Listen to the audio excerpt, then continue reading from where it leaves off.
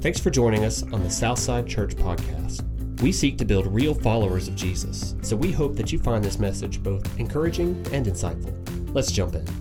Hello, Southside. Great to have you today. Welcome home. We're so glad that you would choose to be a part of this day with us and just allow us to be able to speak God's word into your life. Paul said that, 1 Thessalonians 2, verse 8. He said, "We loved you so much that we gave you not only God's good news, but our own lives as well, because you have become so dear to us." Today, the series is called Extraordinary.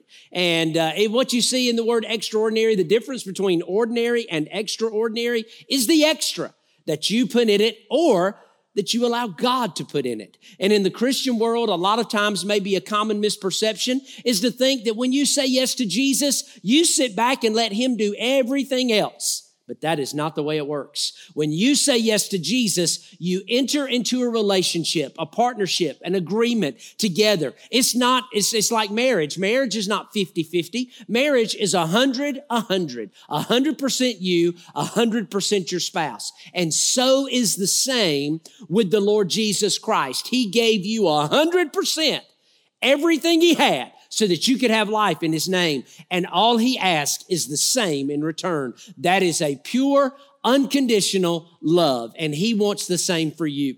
And when you give that to him, he goes to work powerfully in and through your life, enabling you, empowering you, leading you to do things you never dreamed possible. Today we're walking through a book in the Bible that I've just come to love. It's called the Book of Ruth.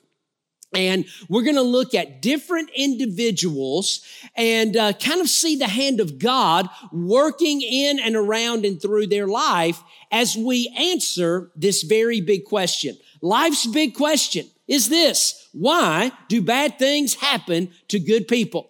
And you know why we ask that question? Very seldom do we ask why do good things happen to bad people. You know why? Because we don't see ourselves as bad people. Everybody sees themselves as good.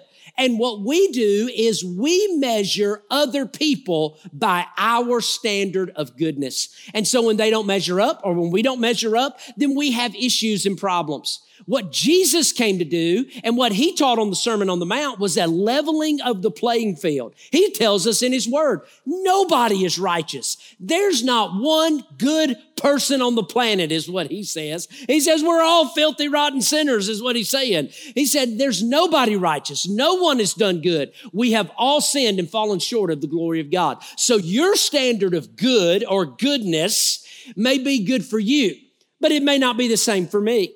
And when we live and base and judge ourselves in our lives and each other's lives on our standard of goodness, then we're always either going to be higher than another or lower than another. But when we measure ourselves by God's standard of goodness, we're all sinners in need of a Savior. But it still leaves the question, why do bad things happen to good people? That's a great question. And what we see in this story is suffering. We see suffering, hurt, and pain. And suffering is a dark intrusion into God's world. God did not create this world with suffering. He created it perfectly. He created it without sin and without suffering. But the enemy brought that into this world. And because of Adam and Eve and their sin, and it could have been Jeff and Candy, it could have been you, could have been any of us, we all would have done the same thing. We would have chosen our way 100% of the time over God's way. You know what? You can go your own way, go your own way. I mean, you can do it. You can call it nevertheless, but you can do that. You can go your own way, and they did. And because of that, the world spun into a spiral of death and sin. And today we're still paying the price and the consequences for the sin of two people from years and years, thousands of years ago. But what we see today in Ruth is for people who wonder where God is when the storms of life hit hard. Jesus told us in the Sermon on the Mount, the last sermon that we spoke of in the Reset series, he said a wise man builds his house on a rock, on a firm foundation, so that when the storms of life come, the winds and the rain beat upon that house, it stays standing because it's built on a rock. But the foolish man builds his house on sand. And when the storms of life come and beat on that house, the house falls, and great is the fall of it, because it was built on a shaky, sandy foundation. And so here, Ruth is for people who wonder, God, where are you when the storms of life hit hard?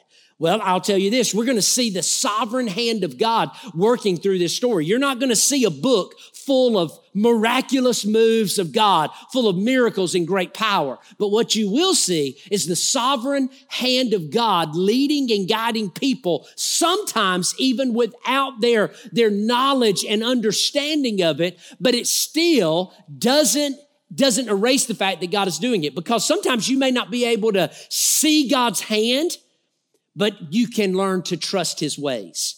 And that's what we see in this story. And so today, our circumstances, great truth, great sentence, great statement.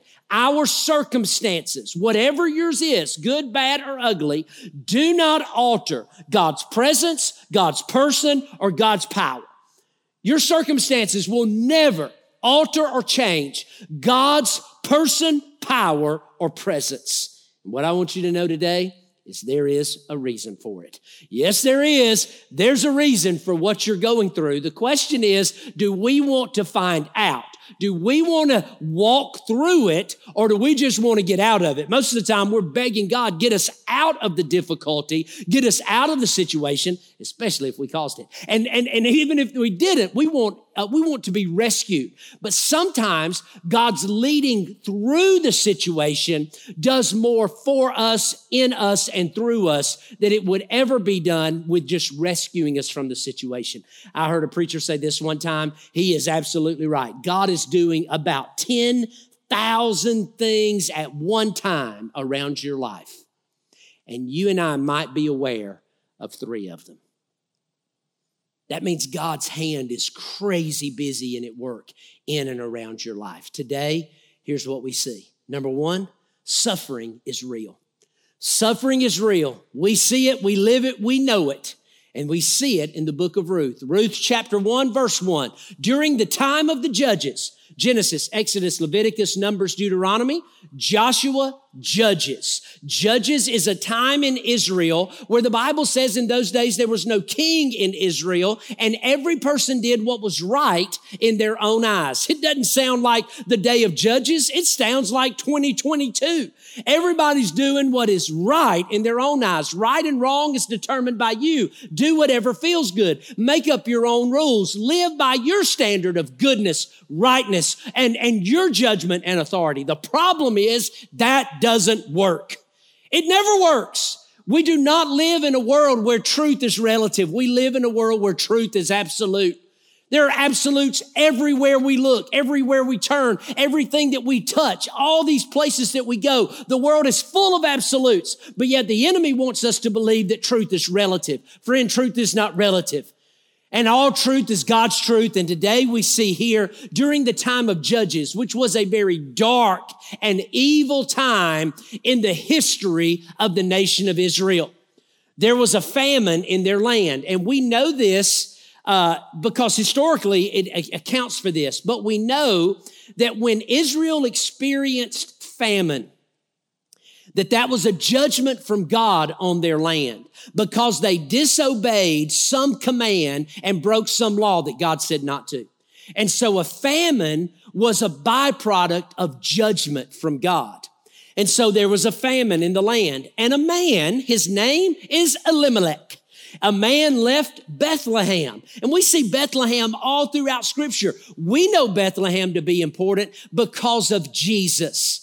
But Bethlehem was present all throughout the days of Israel into the Old Testament. And some powerful, very famous, godly people came from a little town called Bethlehem. A man left Bethlehem in Judah with his wife, her name is Naomi, and her 2 sons to live in the land of Moab for a while. Moab is about 100 miles north of Jerusalem. Moab is a place where they are enemies of the Israelites. It's a pagan land that is primarily focused on the god Chemosh, where that is a false god, obviously, where the people of Moab would sacrifice their own children to the god. Crazy, ungodly, wicked land. And here you see how bad things must be in Israel for a godly man, a Jew, to leave the land of Israel and go to the land of Moab. And so while he's there in this land, something happens to Elimelech. He dies. Okay? And the two sons and the mom, Naomi, are left alone. And so we see this. Her sons took Moabite women as their wives, something that was forbidden by God for a Jew to do.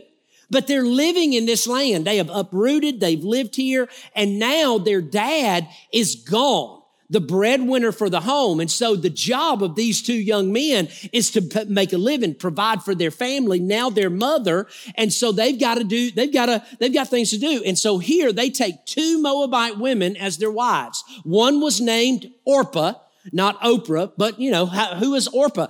She was some loudmouth, talk show host. I mean, she kind of had her own trade, joking, just kidding. And the second was named Ruth. Kind of quiet, reserved, humble. But here they are. And they lived in Moab about 10 years. What you see in the first 5 verses of the book of Ruth in chapter 1 is you see a tremendous amount of suffering and heartache. Israel's rebelled against God. The time of the judges was not a time of peace. It was not a time of prosperity in the land.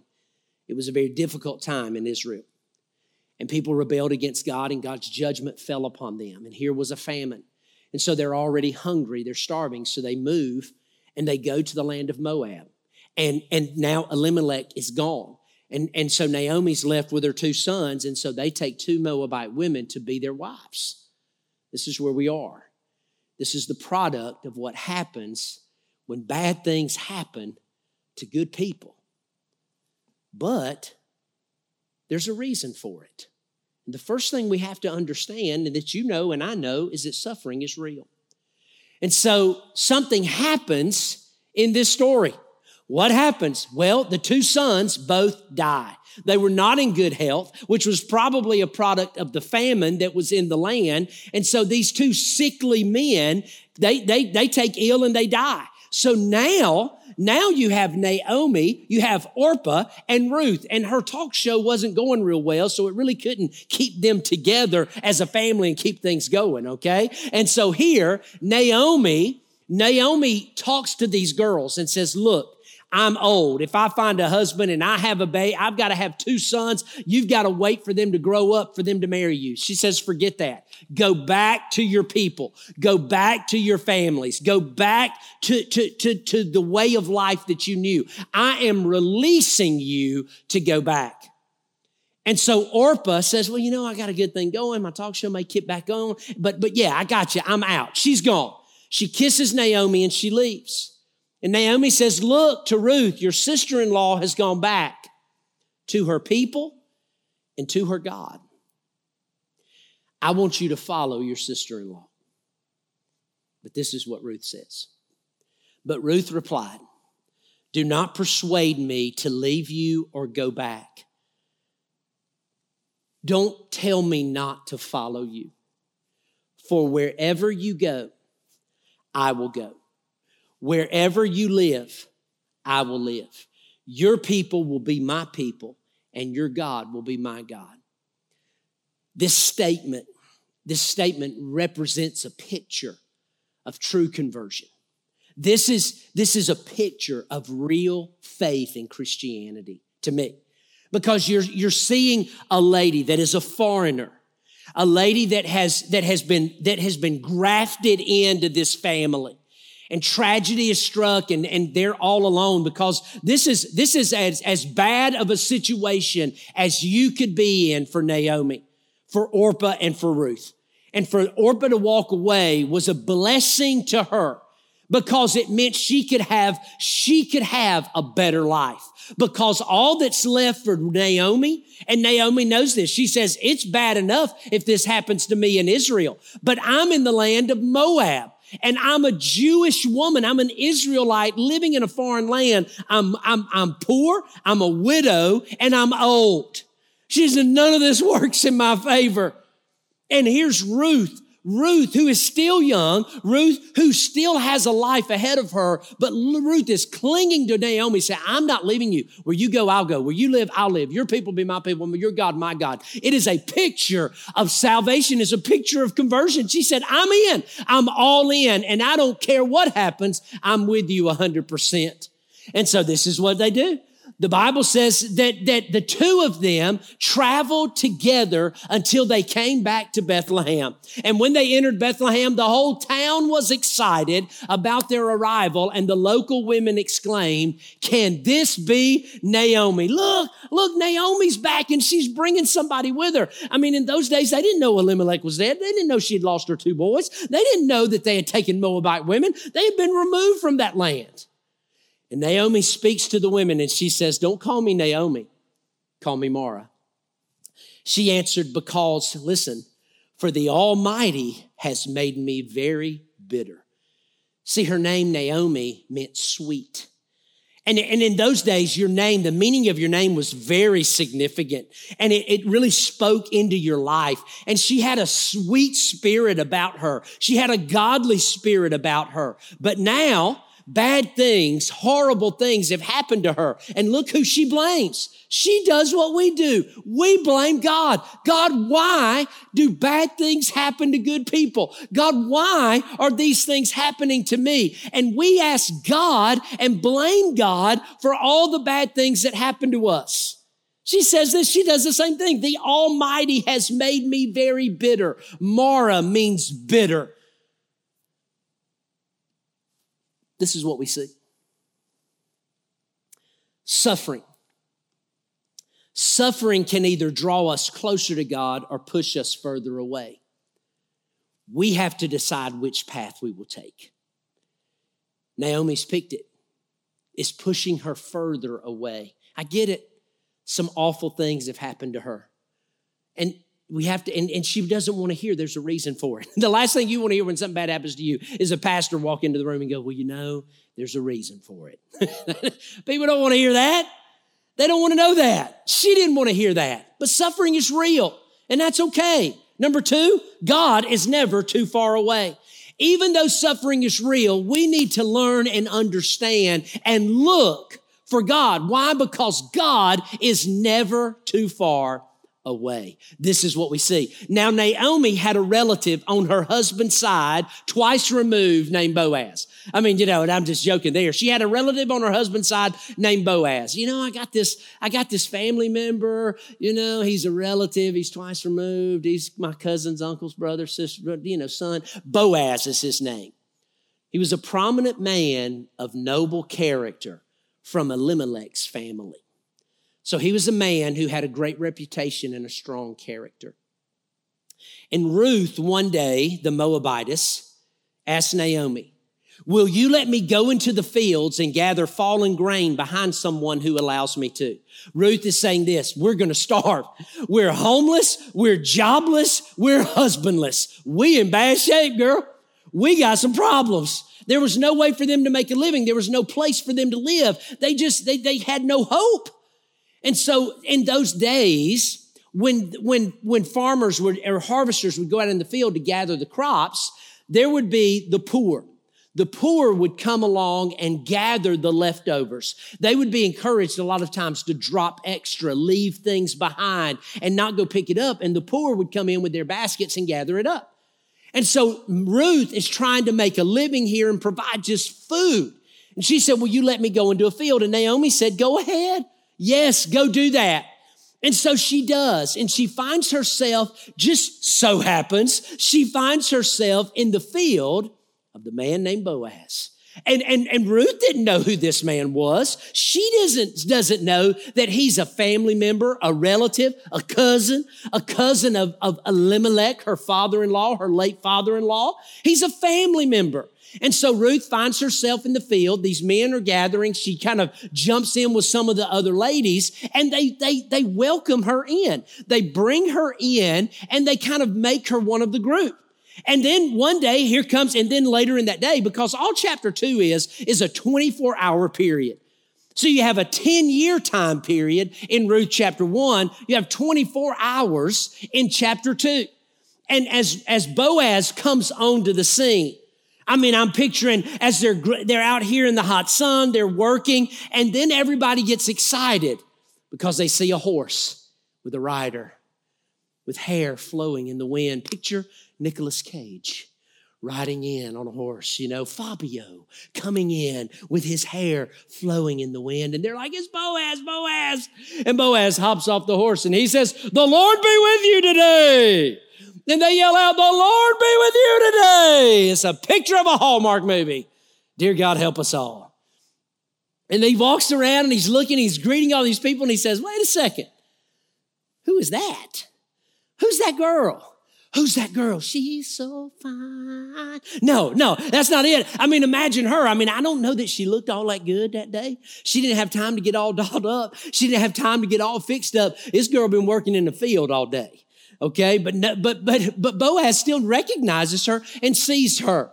This isn't how to win a guy in 10 days or how to lose a guy in 10 days. This is called how to lose a guy in 10 seconds. Because she probably didn't look all that good. She probably didn't smell all that good, but here she is. And they say she is Ruth the Moabitess. She's the girl we've heard about. Remember Naomi, your family member, where she came back, she left, and now she's back empty-handed, she's here. And so Boaz goes to her and he says, look, he says, hey, I want you to stay here. I'm going to tell our men to keep you safe. I'm going to ask you to stay. We're going to gather the grain for the day. I'm going to take care of you. And he even goes to his servants. He says, look, let her pick up a little bit extra.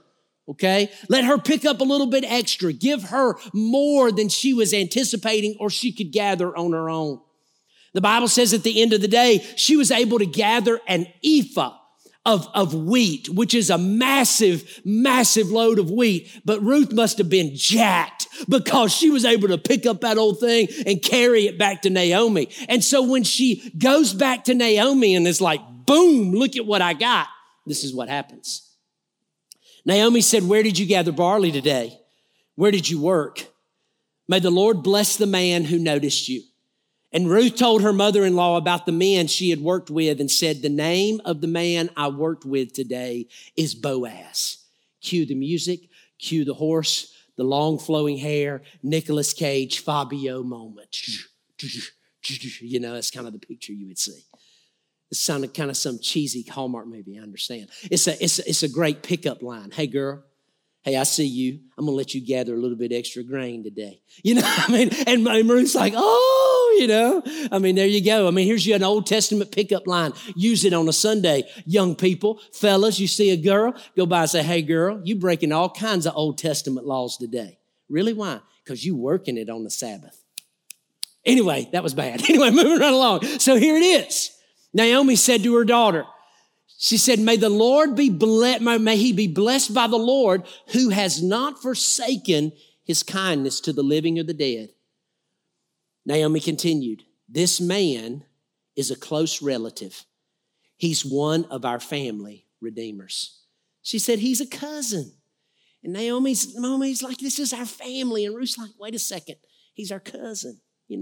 That thing may be legal for y'all in Bethlehem, but it ain't right in Moab. You know what I'm saying? It's kind of that way here, unless you're from Isla or Winder. But anyway, nevertheless, moving right along. Naomi says, wait a second, it's Boaz. Hold on. This is a lady who's bitter, right? She's not sweet. This is a lady that suffering is real and God's been bad to her. The Almighty has forsaken me. Hold on. May he be blessed by the Lord. A person that's bitter doesn't say this. Because God has not forsaken his kindness to the living or the dead. He's one of our family redeemers. What does that mean? Well, in the case of death of a head of a household, in Jerusalem and Israel, it was the right of the family. They had to have a family kinsman redeemer, someone who would take the role of that husband, who would bring that lady into his home to be his wife so they could continue, have children, and have the family name continue. And a kinsman family redeemer would be someone, one, they had to have the right, they had to have the resources, and they had to have the resolve to be that kind of person. So I want to tell you this today. When God feels far away, I promise you, He is not the one who moved. When God feels far away, He's not the one who moved. See, there's a reason for the hurt and the pain and the suffering. Suffering is real, but God is not too far away. He's never too far away. Number 3, hope is biblical. See, when we see the word hope in our culture today, we say, oh, I hope my team wins, or I hope I have a good day. It is not based on anything but pure speculation and conjecture. It's just something that we desire to happen. Biblical hope is different. Biblical hope is based on a promise from God's word that gives you the faith and the confidence to go walk it out and live it out because you know that God is faithful and true to keep His promises. And so here in this story, Ruth says, this is what I want you to, or Naomi says, do this. Dress yourself this way. Get a bath. Get cleaned up. Get all dolled up. And go back to Boaz and do this. Tonight, when he lays down after a long, hard day in the wheat room, they're just going to lay among those things to protect it from thieves or from whatever that comes that way. She said, I want you to go and lay by his feet. I want you to uncover his feet and lay next to his feet. He's going to know who is this? I want you to tell him who you are and tell him that he is one of our family's kinsman redeemer and let him take care of the rest. What is she doing? She's discipling her. She's telling her exactly what to do. Why? Because Naomi knows that hope is biblical. She knows the process. She knows the promise. She knows the way things are supposed to be. And she knows the character of the man that is going to be lying there. And she knows exactly the way he will respond. This is an act on the promises of God. This is a lady who has deep embedded hope inside of her that is built on faithful promises from God Himself. She may be bitter because of the suffering that has happened to her, but she's faithful to the promises of God, and His promises never return void in your life. This is what happens. So Boaz asked in that moment, who are you? It's dark. She said, I'm Ruth, your slave. Spread your cloak over me, for you are a family redeemer. In other words, take me as yours in this moment. Watch. Yes, it is true that I'm a family redeemer, but there is a redeemer that is closer than I am.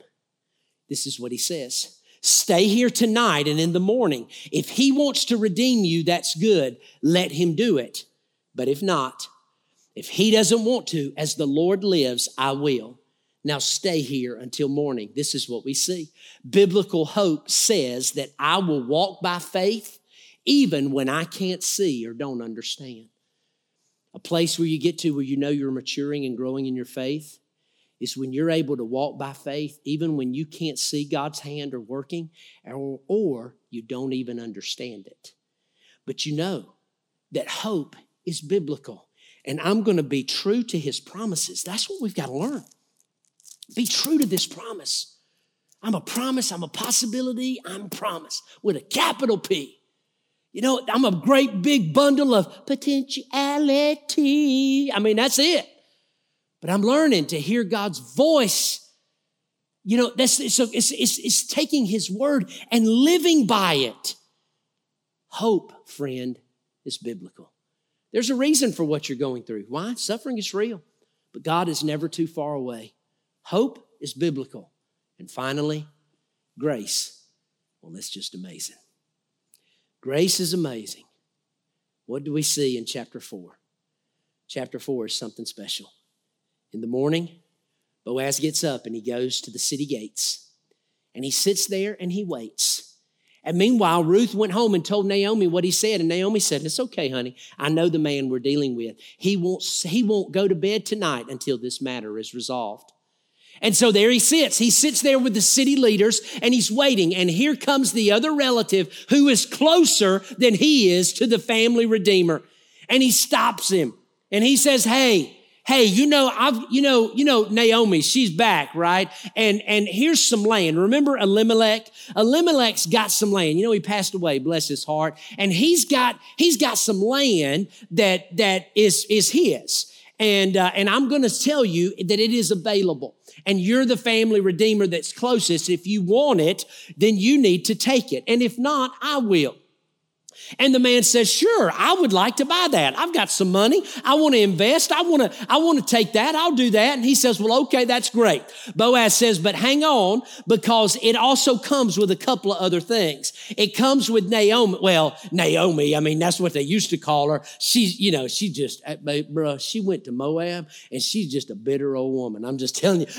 She's even changed her name to Bitter. But God bless you, bro. She comes with it. And she got some other baggage. She's got a Moabite daughter-in-law that's coming with her.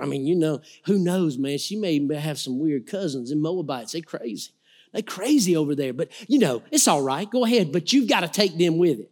And so that guy stops for a minute and looks and he says, well, I prayed about it and God said no. And he said, if you want it, you can have it. And he walks off. And that's what happened. And Boaz takes it and that's the end of the story, right? No, that's not the end of the story. It says Boaz took Ruth and she became his wife. And when he was intimate with her, the Lord enabled her to conceive and she gave birth to a son. It said this. The neighbor women of Bethlehem said, a son has been born to Naomi, and they named him Obed. Well, I thought the son was born to Ruth. Well, it was. The boy was born to Ruth, but it's a part of Naomi's family. And they named him Obed. And Obed was the father of Jesse. And Jesse was the father of David. What does that mean? It means there's a whole lot more to the story than you and I can imagine. It means this all the way into Matthew chapter number 1. It says, Boaz fathered Obed by Ruth. Obed fathered Jesse, and Jesse fathered King David. Then King David fathered Solomon by Uriah's wife, and Solomon fathered Rehoboam, and Rehoboam fathered Abijah, and Abijah fathered Asa, and Asa fathered Jehoshaphat, and Jehoshaphat fathered Joram, and Joram fathered Uzziah, Uzziah fathered Jotham, Jotham Ahaz, Ahaz Hezekiah, Hezekiah Manasseh, Manasseh Amon, Amon Josiah, Josiah Jeconiah and his brothers, and then at the time of exile to Babylon. And then Jeconiah fathered Shealtiel, Shealtiel Zerubbabel, Zerubbabel Abiud, Abiud Eliakim, Eliakim Azor, Azor Zadok, Zadok Achim, Achim Eliud, Eliud Eleazar, Eleazar Mathan, Mathan Jacob, Jacob fathered Joseph, who was the husband to Mary, and she gave birth to the son who called him the name Jesus. And we think there's not a reason for the difficulty and the hurt and the pain in our life. Friend, today, you and I need to stop identifying ourselves by our situation and start identifying ourselves by our Savior. You know why? Because if you're not dead, God's not done. Today, you never will even have a clue what the Almighty God is doing around your life until you say yes to His working in your life. Today, stop identifying yourself by your past, by your pain, by your present, and start identifying yourself by the one who gave Himself for you. Because if you're not dead, God's not done. So wherever you are today, you have a decision to make. Are you going to live by your pain? Or are you going to live based on the promises of God and His Word? Today, friend, God wants you to know suffering is real, but He's not too far away. Hope is biblical, and grace is amazing. Today, give your life to Jesus. Say yes to Him. Repent. Come back to Him. And let His love and His grace flow through you and empower you to go and live your very best life.